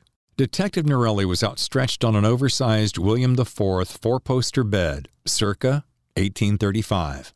The red velvet draping above her head was a striking contrast to her fair and naked body. Both her hands and feet were bound by silk kimono sashes. Her arms were spread wide and tied to the head of the bed. Her legs were close together and attached to the footboard. Her mouth was gagged with another kimono sash. Tercel stood at the foot of the bed admiring her striking figure. He wasn't sure which half, if entirely decipherable, was more attractive or seductive. His plans were to turn the evening's particular pose into his most epic, creating a dramatic suicide tour de force. It would leave those who discovered her breathless. Tercel had taken a luxurious time getting showered and shaved, using his immaculate preparation as the backdrop of luring his client and patient into his bedroom. Having spent days, if not weeks, imagining the encounter, his body had felt electrified with anticipation. He was wearing charcoal slacks, a black cashmere turtleneck, and black boots, all Prada. His handsome and shiny Cartier watch vibrated the top of the hour. Staring at Norelli created an instant and eager arousal. I admire how you arrived an hour early for our date, no doubt hoping to throw me off balance. She struggled to no avail. He smiled without conscience. Little did you know I was prepared for your doing that, having planted that very seed of thought just hours ago. You don't even recall our quick little phone call, do you? Her confused expression gave him the answer. No, I don't suppose so. I've used that little trick on you so many times. Taking his smartphone from a pocket, he swiped the screen until a video of his big smile appeared. He walked to the side of the bed and turned it so she could see. Pressing play, she saw herself sitting across from him in his office. He was speaking quietly and with a specific cadence. Her eyes slowly closed. He turned the camera around to show his face as he mouthed, "Watch this." She watched with wide, panicked eyes, not recalling the scene she was witnessing. He watched as a frown creased her forehead. You don't remember that, do you? She shook her head. Years of studying hypnotherapy had paid off. Knowing how much practice, patience, and persuasion it required, Darius was rather proud of himself. He was the master of all three. The most prized guinea pig in his stable had been Angie. She was among his first patients, had the most to gain, but had the weakest of defenses. Meredith was his second, and the patient upon which he based most of his sexual experiments. Knowing her tendency toward the more perverse, she proved to be a most exceptional student. Now he admired his latest display of art perched atop his bed. Then, in a flash of anger, her apparent quiet sorrow exploded into a vitriolic rage. Gasping, she tried with all her might to kick him. I'm guessing that's a no. Putting away his smartphone, he picked up a professional camera and snapped several pictures. These, as you might imagine, will act as the before photos. Satisfied, he poured a glass of champagne and said, "Cheers." Chapter 91. True Confession. Tercel paced, wondering what to do now that his plans had been shifted by someone else. He needed to improvise. I thought we could have a nice life together. You could have been my it girl, he smiled. You have everything I want, all that I need, and I could have given you everything you could have ever dreamt for. My biggest gift to you would have been the love of a good man based on unconditional love. His expression shifted as he said, unlike your father. As for Steve, well, it would have been oh so easy to have taken his place. He's weak, just like Shapiro was. Writhing back and forth, I fought the bonds that held me, and as much as I wanted to scream, the strips of silk would muffle my efforts. Tercel walked over and removed the gag. Oh, thank you, Darius, seriously. And I really am sorry. I'm sorry. Please believe me. His expression showed a flicker of confusion. You don't mean it, he casually said, tossing the gag on the bed. It was all so perfectly planned and executed, Patricia. Bobby takes the fall, and it is all sewn up. Or Sharon, however way the final details blew in the wind. It was a delicious plan. A quarrel ends in a standoff where two lovers die. Either way, the nightmare, as you said, is case closed. I know. I know. I was stupid. So stupid. And I'm sorry. I really am, Darius. Please believe me. I couldn't get a read on his expression. What can I do to make you believe me? We were having such a good time until you made it all go to hell. What happened, Darius? Please, help me understand you better. He got silent, then walked to the window, staring out at the city lights. Hollywood, where all your dreams come true. Yeah, fuck that. As he was lost in thought, I looked toward the large wall of windows, searching for any sign of my team. The Oscar show was over, he began in a low voice, and we left early because Meredith wanted to party. And why not? She had just had a lifetime dream come true. I can't imagine what it must have felt like to have won an Oscar. But there were spoilsports among us. Bobby was pissed because he wasn't getting his way, which only made her bitchy, and she caved. So our famous Hollywood foursome left and drove to Bobby's to party, which we did for a while. That was until Meredith pulled a hissy fit saying she wanted to take the party to her home. She sweetened the pot by saying she had all sorts of tasty drugs for those who wanted them, and plenty of sex all night long. Needless to say, that got everyone's attention. Still staring out at the growing dusk, Darius shook his head like he was listening to someone. I said I'd play along, and Sharon, who was hammered worse, agreed. And fickle Bobby? Well, whatever MJ wanted, he did. So we went to Meredith's and partied well into the night. What happened, Darius? Tell me, please. Just tell me. Darius's expression was blank. Okay, I've got nothing to lose. During the party, Meredith, who was drunk and high, a rarity for her, blurts out she's pregnant, and with Bobby's baby. Sharon was happy, Bobby was surprised as hell, and I tried to be a good sport, but deep down, I was pissed. When he paused, I was distracted by movement outside the window. My eyes flicked to Darius to make sure he hadn't seen me. We partied until about 2-ish, I guess. Well, until everyone passed out. Darius whipped his head toward me and said, "Why am I telling you all of this? I'm the shrink here." Darius, please continue. I mean, why not? You know so much about me. It's plain to see we have a connection, whatever that is. And just maybe it's time, he mumbled just as he started to pace. He dialed his cell phone. "Hi, Angie. It's Dr. Tercel." "Yes, how are you?" He looked at me, then turned his back. Good. Sorry to bother you, but remember what you and I talked about the other day, about my mother's home? Yes, good of you to remember. And the other place in Malibu? Yes. Please move forward with that, will you? Oh, yes, immediately. In fact, write up the paperwork tonight, and I'll meet you first thing in the morning. Yes, we'll dial it all in. Shouldn't take long. Okay. Thank you. Bye now, Angie. Ringing off, he came to the side of the bed. Using the back of his hand, he softly brushed along the side of one breast, then the other, then up along my neck. His gentle touch came to rest on the side of my cheek. "You are so beautiful, Patricia. I wanted you all to myself." I snuggled to his hand and whispered, "You can't have me. All to yourself, just like you said. It's all done. There's nothing left to say." I smiled. His eyes turned cold. He said, "Almost," and then walked away. "Darius, tell me the rest of it, just between us. Like you said, it's case closed. I just want to understand you better." Okay, where was I? It must have been about 3 a.m. when I left Sharon's room. We had made love, but she passed out. I was feeling good, a little angry, and very horny for Meredith, so I went to her room, where she and Bobby were. I woke him, telling him to join Sharon, and that it was my turn. The four of us often did that. We'd make homemade porn on weekends, just crazy shit. We'd agreed to share earlier in the night, so he obliged. Well, that and some of my hypno-magic, he winked. Getting into bed, I woke her and told her the baby was mine. She didn't appear surprised. Actually, she seemed happy. And we made love until we passed out. I had begun losing sensation in my hands, and looking down at my feet, saw they were turning blue. "Darius, could you please be alive and untie me? I can't feel my hands or my feet, and they really hurt." "You'll just try and do something stupid." "No, I promise, Darius." He looked around as though he'd misplaced something and left the room. Looking at the window, I saw no movement.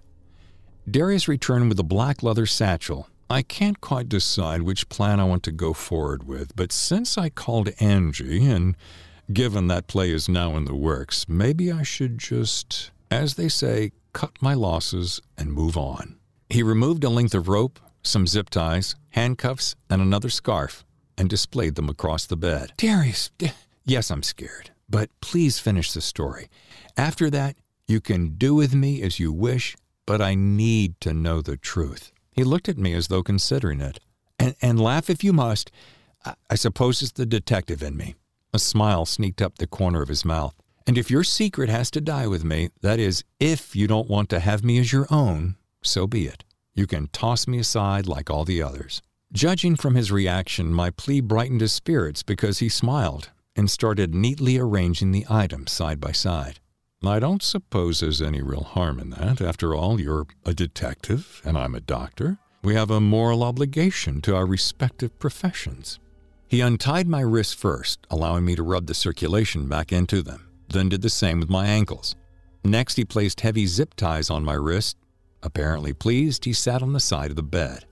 You know, Patricia, the one mistake I made that night, and perhaps in general, was not fully understanding just how much of a sex addict Bobby was. I mean, he had taken steroids forever, but he often was jacked up on speed, sometimes coke, and on a rare occasion meth. Anyhow, he was sporting a non-stop heart on that night. What I didn't learn until later, under hypnosis, was that he had awakened in the night and snuck into Meredith's panic room, which had a two-way mirror. And there he watched me and Meredith for who knows how long. Evidently, later when I woke up, still fixating on what I had learned earlier, Darius started breathing heavy, stood and walked to the window again. I was fuming. I mean, she was pregnant with that idiot's child.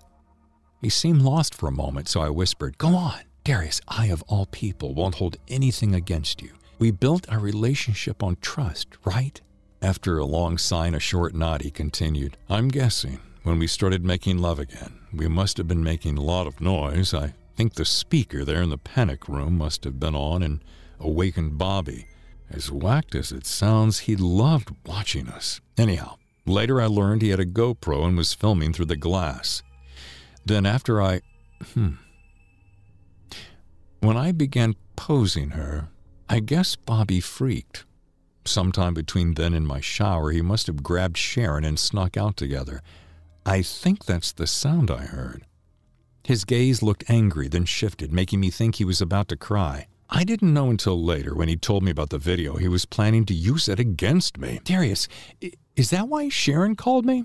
Whipping his head toward me, his expression was as if I had just appeared. What? Is that why Sharon called me recently? I suppose. About the time Bobby was headed to jail, one of them got the camera. Then last night, I got my hands on it. Isn't it good knowing you can share your deepest secrets with me, Darius, just like I've shared with you? His gentle smile slowly melted away. It wasn't supposed to end that way, Patricia. After all the pushing boundaries, I guess we just got crazy and spun out. But when I learned Meredith was pregnant by that Neanderthal, I couldn't bear the thought. He sat frozen in silence for a long moment before quietly saying, somewhere along the way a switch got flipped, maybe in all of us.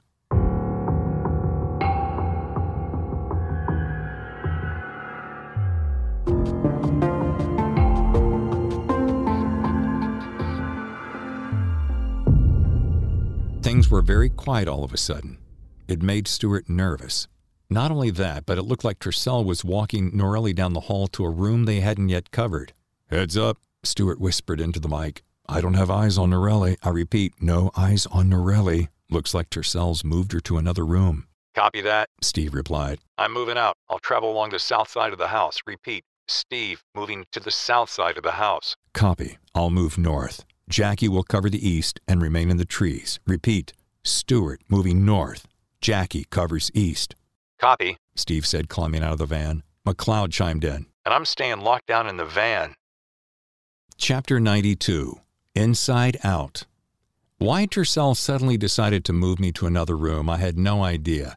But he gave me a robe and secured me to a chair which faced French doors that looked out onto a courtyard. Across the room, he pressed a button under the lip of the desk, and a paneled wall slowly opened, revealing a bank of large television monitors. If anything happens, at least I'll see it first. I quickly surmised the top 8 monitors were cameras that pointed in all directions, providing a 360-degree view of the entire property. The next 8 covered the front gate and front door, the kitchen door, as well as one that faced both outside and inside the 4-car garage, as well as the courtyard I was facing, which included the patio just outside the master. The final camera was high atop in a palm tree on the southeast corner of the property. When I went to the bathroom earlier, I checked all the cameras, Tercel said with a sneer. And that's when I saw your partner in the trees just outside my bedroom. I also spotted your van parked on the street. And knowing these vans aren't allowed in the neighborhood after 5 o'clock, plus the fact that no one lives next door, and I know the gentleman across the street who, like myself, has satellite, it was easy to see the phony play. On the upside, looks like your team came prepared. Tercel reached in his desk drawer and took out a black 6-hour P229 and a large hypodermic needle full of a yellow fluid. And as you can see, so did I. My blood ran cold. Darius, can I ask you just one more question? He shook his head. Darius, I need to know if you killed every one of those people. He stopped and frowned. What people? Let's start with your father. Heavens, no. He was my idol, my hero. I would never hurt him. But your mother... She was a tormenting bitch, his voice bouncing off the tall windows. She was never happy, always nagging my father, and eventually drove him to his death. Staring at the wall of screens, he mumbled, Good riddance. But all of those others, you must have... Stop. That's the past, Patricia. We're in the present. Time to move on. Just then I saw motion outside my peripheral vision. Now, where was I? He said, approaching the screens. No one can get in or off the property without my being able to see them. And this, he nodded toward the gun and needle, should be just 2 of the things that help us get away without a hitch. For the first time, I didn't see a way out. Here's what we're going to do, Tercel began, stepping behind me to roll the chair across the floor. You're going to be my security blanket, right in front of me. They won't shoot at me for fear of hitting you. Also, I have this tasty little cocktail of sodium thiopental, pentobarbital, and pancuronium bromide, otherwise known as a lethal injection. I won't bore you with what each ingredient does, but suffice it to say it takes 1 injection. Within 30 seconds, you're dead. As brave as I thought I wasn't. Why are you doing this, Darius?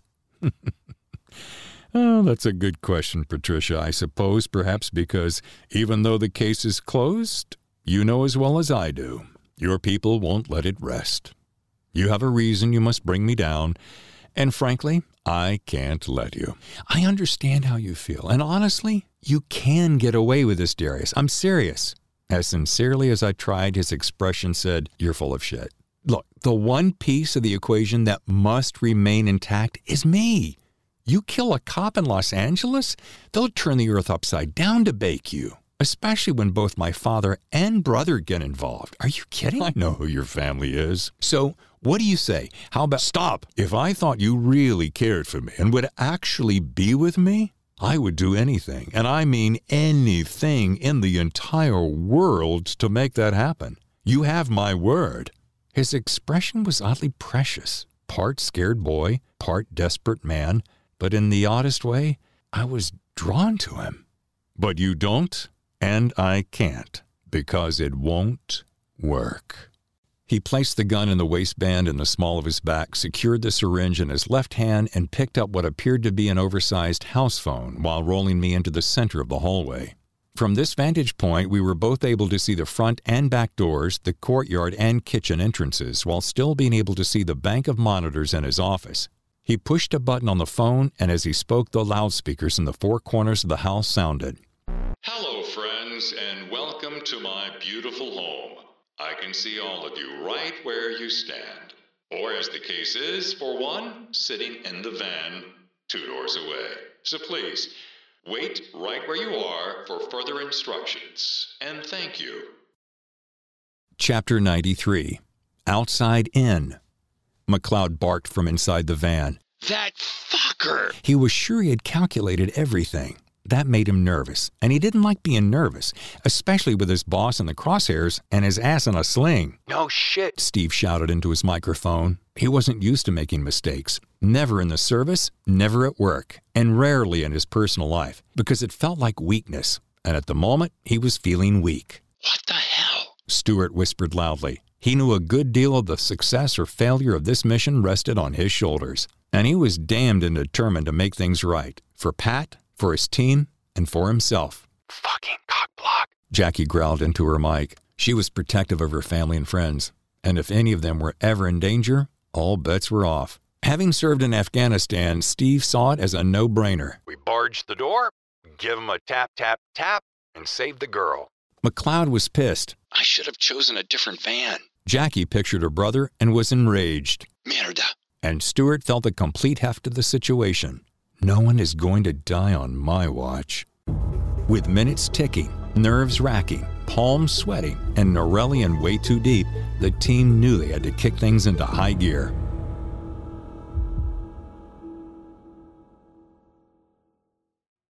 Chapter 94. Tick-tock. Opening the secret compartment in the floor where he stored more than enough incriminating evidence to put him away for 8 lifetimes, he removed a go-bag. It had money, passports, a ring of keys, a burner phone, and a device that looked like a television remote control. Dialing a burner phone, Darius said, "It's me. Open the garage, leave the keys, and walk away. Do it right now. Got it? Now go." Hanging up, he removed the SIM card, walked down the hall to the powder room, and flushed it down the toilet. Back in the middle of the hall, he stared at me with a half-cocked grin. "Now this is where things can get sticky or go smoothly. It's your call, Patricia. Follow my rules, and you go free. And before you know it, all of you will be talking about your close call over cold beers by midnight." He leaned over to kiss me, but I turned my face at the last second, giving him my cheek. After hesitating, he kissed it anyway. "All right, have it your way," he said, pressing the button on his speakerphone. Okay, people, listen up. I want you all to remain calm. If you do, everything will turn out A-OK. Stuart, you and your lady friend come out of the trees and through the back door. You on the side of the house and you in the van both enter through the front door. Do as I say, and Norelli will be safe. If not, it won't be good. He turned and pointed the phone at my face. "Assure them that you're safe, but that if there are any stupid moves, you'll be dead before you hit the ground." He placed the phone in front of my mouth. Hey guys, it's me. Like he said, come in, and when you enter, place your guns on the floor and slide them to the center of the hallway. And please, please, don't be a hero. Within 30 seconds, the front and rear doors slowly opened simultaneously. Each person carried their gun by 2 fingers and laid them on the floor. "Very good. Now each of you, kick them toward me, slowly, carefully. See the syringe nearly piercing Detective Norelli's neck? All it takes is an ounce of pressure, and she's dead. And this gun in my other hand will shoot each of you. Trust me, I'm not afraid to kill all of you." Each person kicked their guns toward us. "You'll burn for this, Tercel," Stuart growled. "Perhaps, however, unlikely," he said, pointing to the door at the end of the hall. "Now, each of you slowly go to that door and line up, single file." They did as he said, but at the last moment, Steve leapt toward Tercel, who, without hesitating or moving the syringe, shot him in the leg. Shit! Steve fell to the floor. Blood spurt from his wound. The hero just had to do something stupid.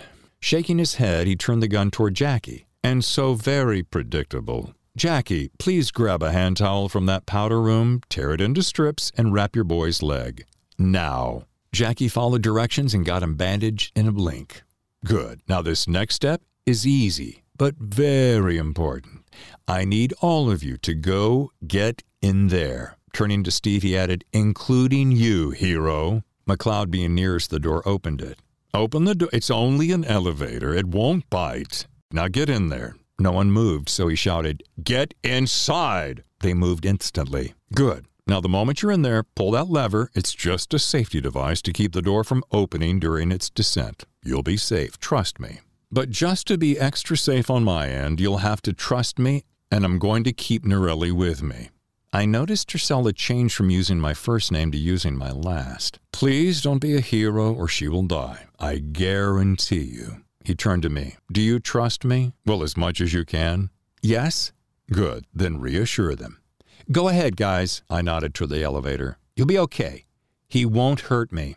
Very easy. You're going to push one button and go down one flight, right into the wine cellar. As soon as I'm away, I'll ring the phone down there and give you the emergency code. You'll be up and out and home in time for dinner. By the way, there's no exit down there, so save your breath. Pushing a button, the door closed and the engine whirred for several seconds before stopping. But something didn't seem right. I whipped my head toward Tercel. What just happened? Grinning, he stepped aside. Well, now that's the tricky part. There is a wine cellar, and as you saw, it is an elevator. However, they're currently halfway between this floor and the basement. And that wouldn't ordinarily be a problem. However, as an extra precaution, I've suspended them between the two floors. And it just happens to be in an airlock, meaning they have maybe an hour before they suffocate to death. You son of a bitch! You said it was safe, and you told me that... Calm down, Patricia. They'll be okay if you play along. Tell me what will happen now. Well, first of all, and I wish we could have done this so much differently, but we can't. I'm going to leave, locking the doors behind me, thus making it impossible for you to get out. He then placed the syringe at my neck. I instantly began to sweat, mainly because you're going to take a nice, long nap. No, Darius, please. I've done everything that you've said. Patricia, your friends will be safe soon enough. I've hidden an extra phone, and when I'm away, I'll ring it, give them a code to unlock the elevator, and all will be fine. But you said that you... I know, love, he said, kissing me on the mouth.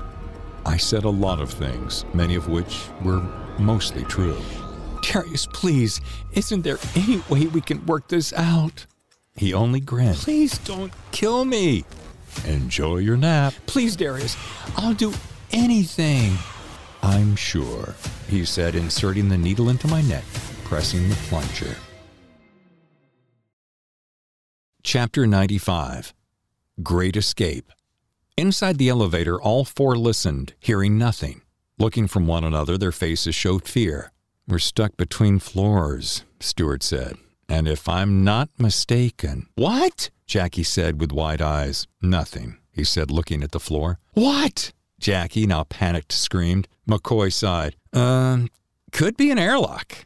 Her eyes opened wider. Which means? Steve chimed in. Could mean we have only so much air. Holy shit! Jackie whimpered, sliding down the wall. What a shitty way to go! Stuart looked at the only two buttons, foyer and cellar, then clenched his jaw. No windows, no handles, no vents.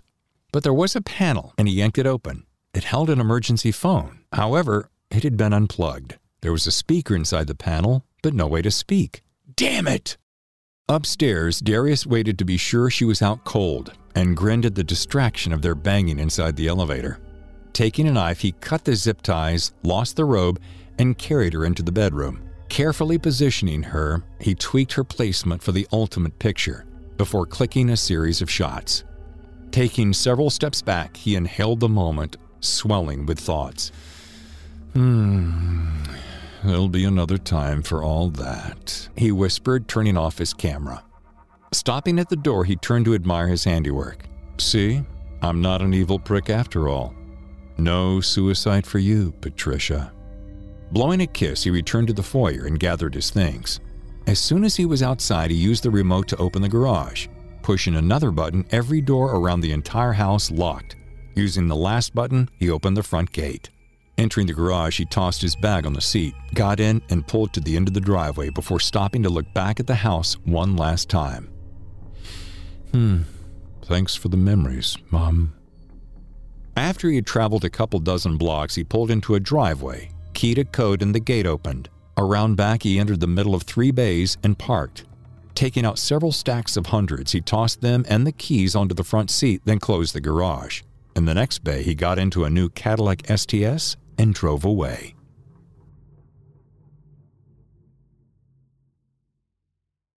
Chapter 96. Double Take. Nearly 2 hours later, I was propped up in a hospital bed, still groggy from the hypodermic cocktail Darius gave me. Situation could have ended differently, partner, Stuart said, holding my hand. No doubt, I said with a scratchy voice. Jackie stood guard at the foot of my bed, shaking her head. Damn straight. Thought we were all going to die in that freaking elevator. But you didn't thanks to Mr. Gadget figuring out a way to hack that elevator phone, I grinned, adjusting the pillows to get more comfortable. Yeah, my hero. The air was getting thin in there, Jackie smiled. Where is McLeod anyway? Downstairs waiting to see how Steve's doing. Yeah, it was crazy. Just about the time he figured it out, Tercel did exactly what he said he would. Literally, at 60 minutes, the phone rang and we got the code. It wasn't Darius, but someone gave it to us. The drugs were wearing off and I was uncomfortably antsy. Come on, let's get out of here, I said, throwing the covers aside. However, as I went to stand, the room spun, I wobbled, and Stuart caught me as Jackie pushed me back into bed. Oh, no, girlfriend, not yet. Doc said you need some observation time. No telling what all was in that syringe. Okay, I said, lying back down. So, Steve's okay? Yeah, still in the ER, but should be out shortly. Like I said, he'll be all right. Won't be running any marathons anytime soon, but doubt it's going to stop him from taking care of you. Jackie winked. There was a tap at the door, followed by a familiar face. Baby girl, Samuel whispered as he came in for a hug. So good to see you, Dad. You okay? I gave a nod as he kissed my cheek. All good. Now, I want you to listen to the doctors and don't try to get back to it too fast, Detective First Grade, he smiled. Thank you, Dad. I won't. Not wanting to let go of his hand, I said, anything more about, we'll talk later, he winked. But rest assured, it's all good. Speaking of good news, we have more than enough of crime scene photos of all the killings. I forced a smile. However, the bad news, so far we don't have any actual solid evidence that link those photos to him or the murders. What? Well, not yet anyway. And theoretically, he air quoted, he could have purchased those photos from any sick bastard, say from the dark web. You are shitting me. I shit you not. But what about the recordings? McLeod was like right there. Well, maybe. And while we haven't finished it, there was more than enough static and interruption in them to complicate matters. He basically jammed us. That equipment of his, state of the art. Holy shit. And he stared at his hands. Even with the recordings, he doesn't actually confess too much of anything, just that they all partied. My expression must have been something because they all stared at me. I know. It's fucked up. A knock at the door distracted us as Captain Nelson entered. How in the hell are you, Norelli? He barked, entering the room like he was late for the party. You okay, girl? Pretty good, Captain. Ready to find this maniac. Nodding acknowledgments to Dad, Stuart, and Jackie, he approached and patted my leg. Yeah.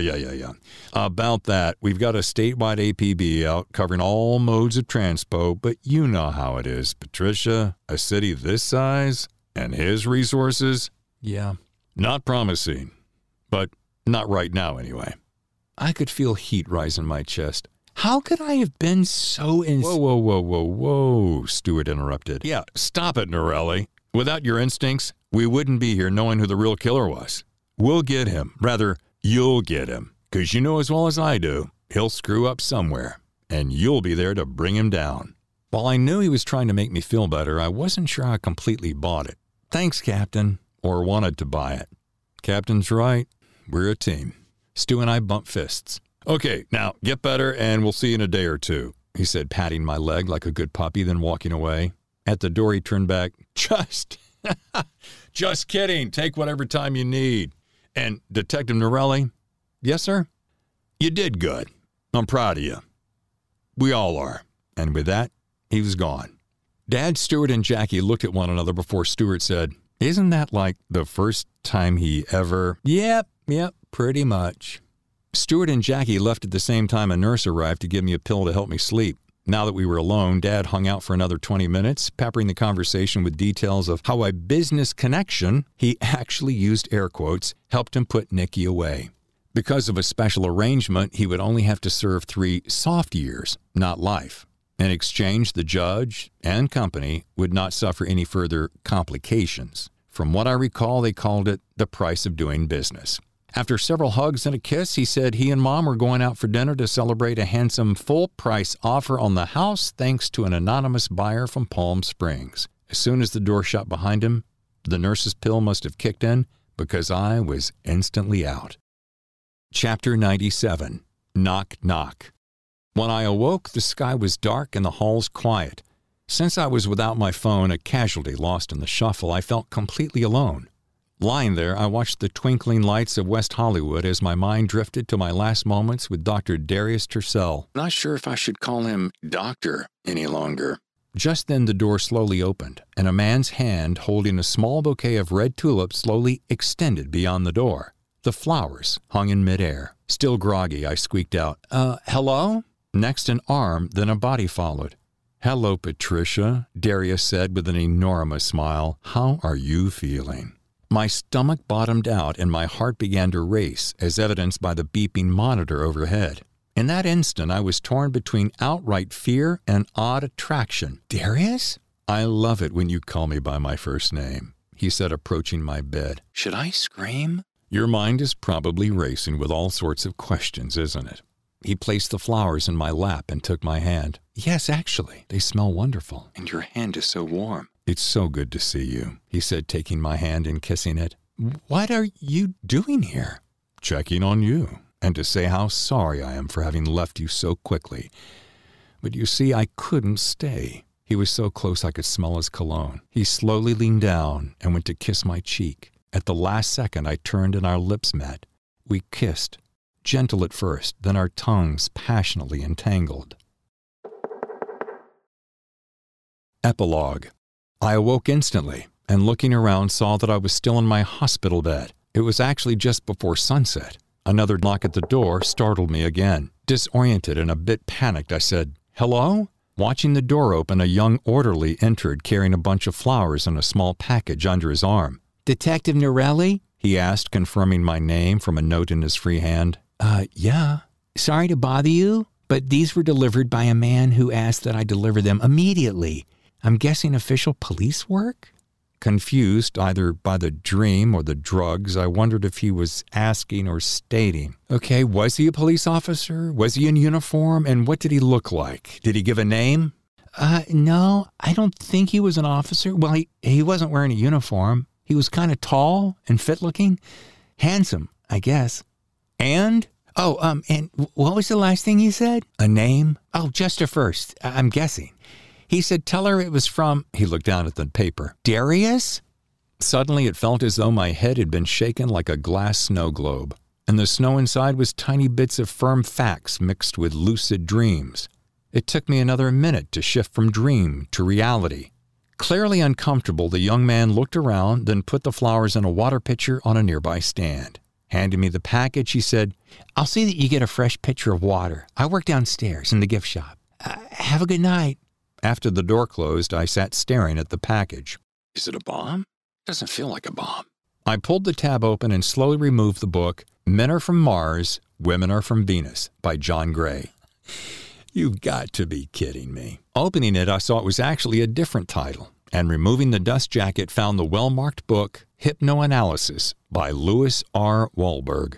A chewed-up yellow pencil marked a dog-eared page. I began reading the highlighted section. In some patients, particularly compulsive neurotics, it may be advisable to induce the patient deeply during the first session. Compulsive patients are often impressed with the changes occurring in themselves and not knowing what to expect next cannot marshal their hypnosis the first time, but thereafter, and knowing what to expect, can resist. Once in a deep trance, post-hypnotic suggestions may be made that will cause them to enter into a much deeper, manageable state. What? I mumbled, staring at the book, half expecting it to answer. Turning to the front, I found an elegantly handsome thank you note tucked into the seam. My name was handwritten on the front in fountain pen. My dear Patricia, I hope you enjoy the flowers in this book. The secret powers within have served me well over the years. You must know how much I enjoyed our time together. I am equally sad as it was much, much too short. I trust you learn things about yourself as you are an exceptional patient, so quick to learn, so willing to dive deeply. That spirit of teachableness is hard to come by. I feel certain that in time you will come to see just how much you will have adapted to ideas of which you had no conscious awareness. Be prepared for all sorts of revelations. Speaking of which, if you find yourself needing a good therapist to handle your PTSD, I can make an excellent recommendation. He's a good listener and even makes house calls. In the meantime, I am moving far from the grasp of you and your comrades. Guess that makes me your own personal unsub, doesn't it? I'm sure you will have plenty of other cases which will require your attention. Your captain is bound to be impressed with his star protege. By the way, As a parting gift, I lent a gentle hand in one of your business matters, the one between you, your father, and some persons of ill repute. Let's just say I have friends in odd places, and your friend will no longer be a problem. Your father can retire with a clear conscience, and your family can rest easy, as it seems Nicholas couldn't take the idea of prison and had an extreme case of claustrophobia and hung himself. Tragic, isn't it? Until we speak again, may you find great success as a first-grade detective. You will always be first class in my book. I hope your father enjoys retirement, your daughter enjoys school, and you and Steve have fun together. Sorry about his leg. If you fancy a getaway, be sure to look me up. I'll be the tan, long-haired surfer walking the beaches of Australia and looking for the one true love who got away. All my love, Darius.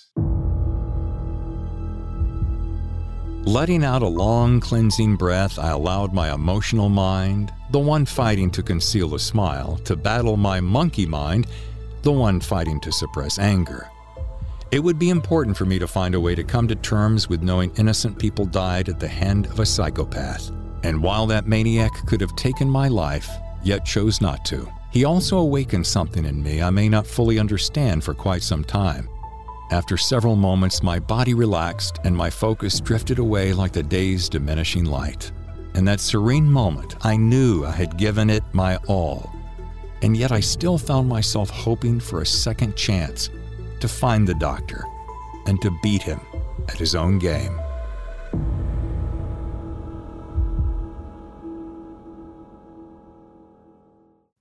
I'm David Temple. Thank you for reading and listening to The Poser. I had so much fun creating Detective Pat Norelli, and I look forward to providing many more page-turning thrillers with her in the lead. Stay tuned for her sequel, The Imposter. In fact, do this for me, would you? Go to my website, davidtemplebooks.com, and drop me a note, or sign up for my newsletter. Thanks again for enjoying The Poser. Written and narrated by David Temple. Copyright 2020, 82 Mercer Publishing.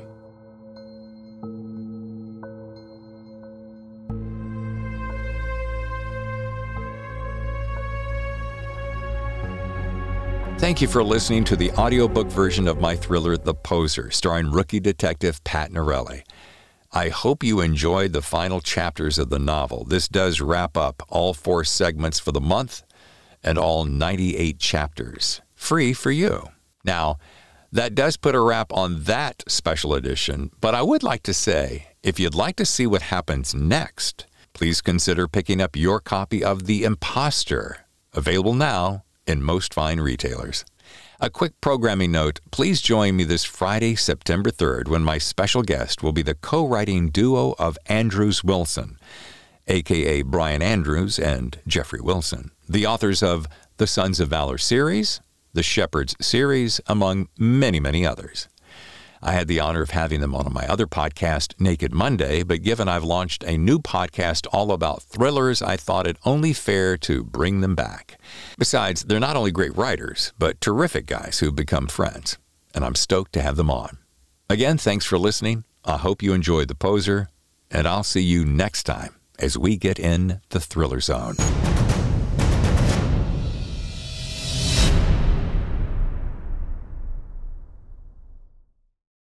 The Thriller Zone has been presented by The Story Factory and the visionary genre-bending debut novel Grand Theft AI by James Cox. The Matrix meets Blade Runner. Grand Theft AI is available now for pre-order from your favorite bookseller.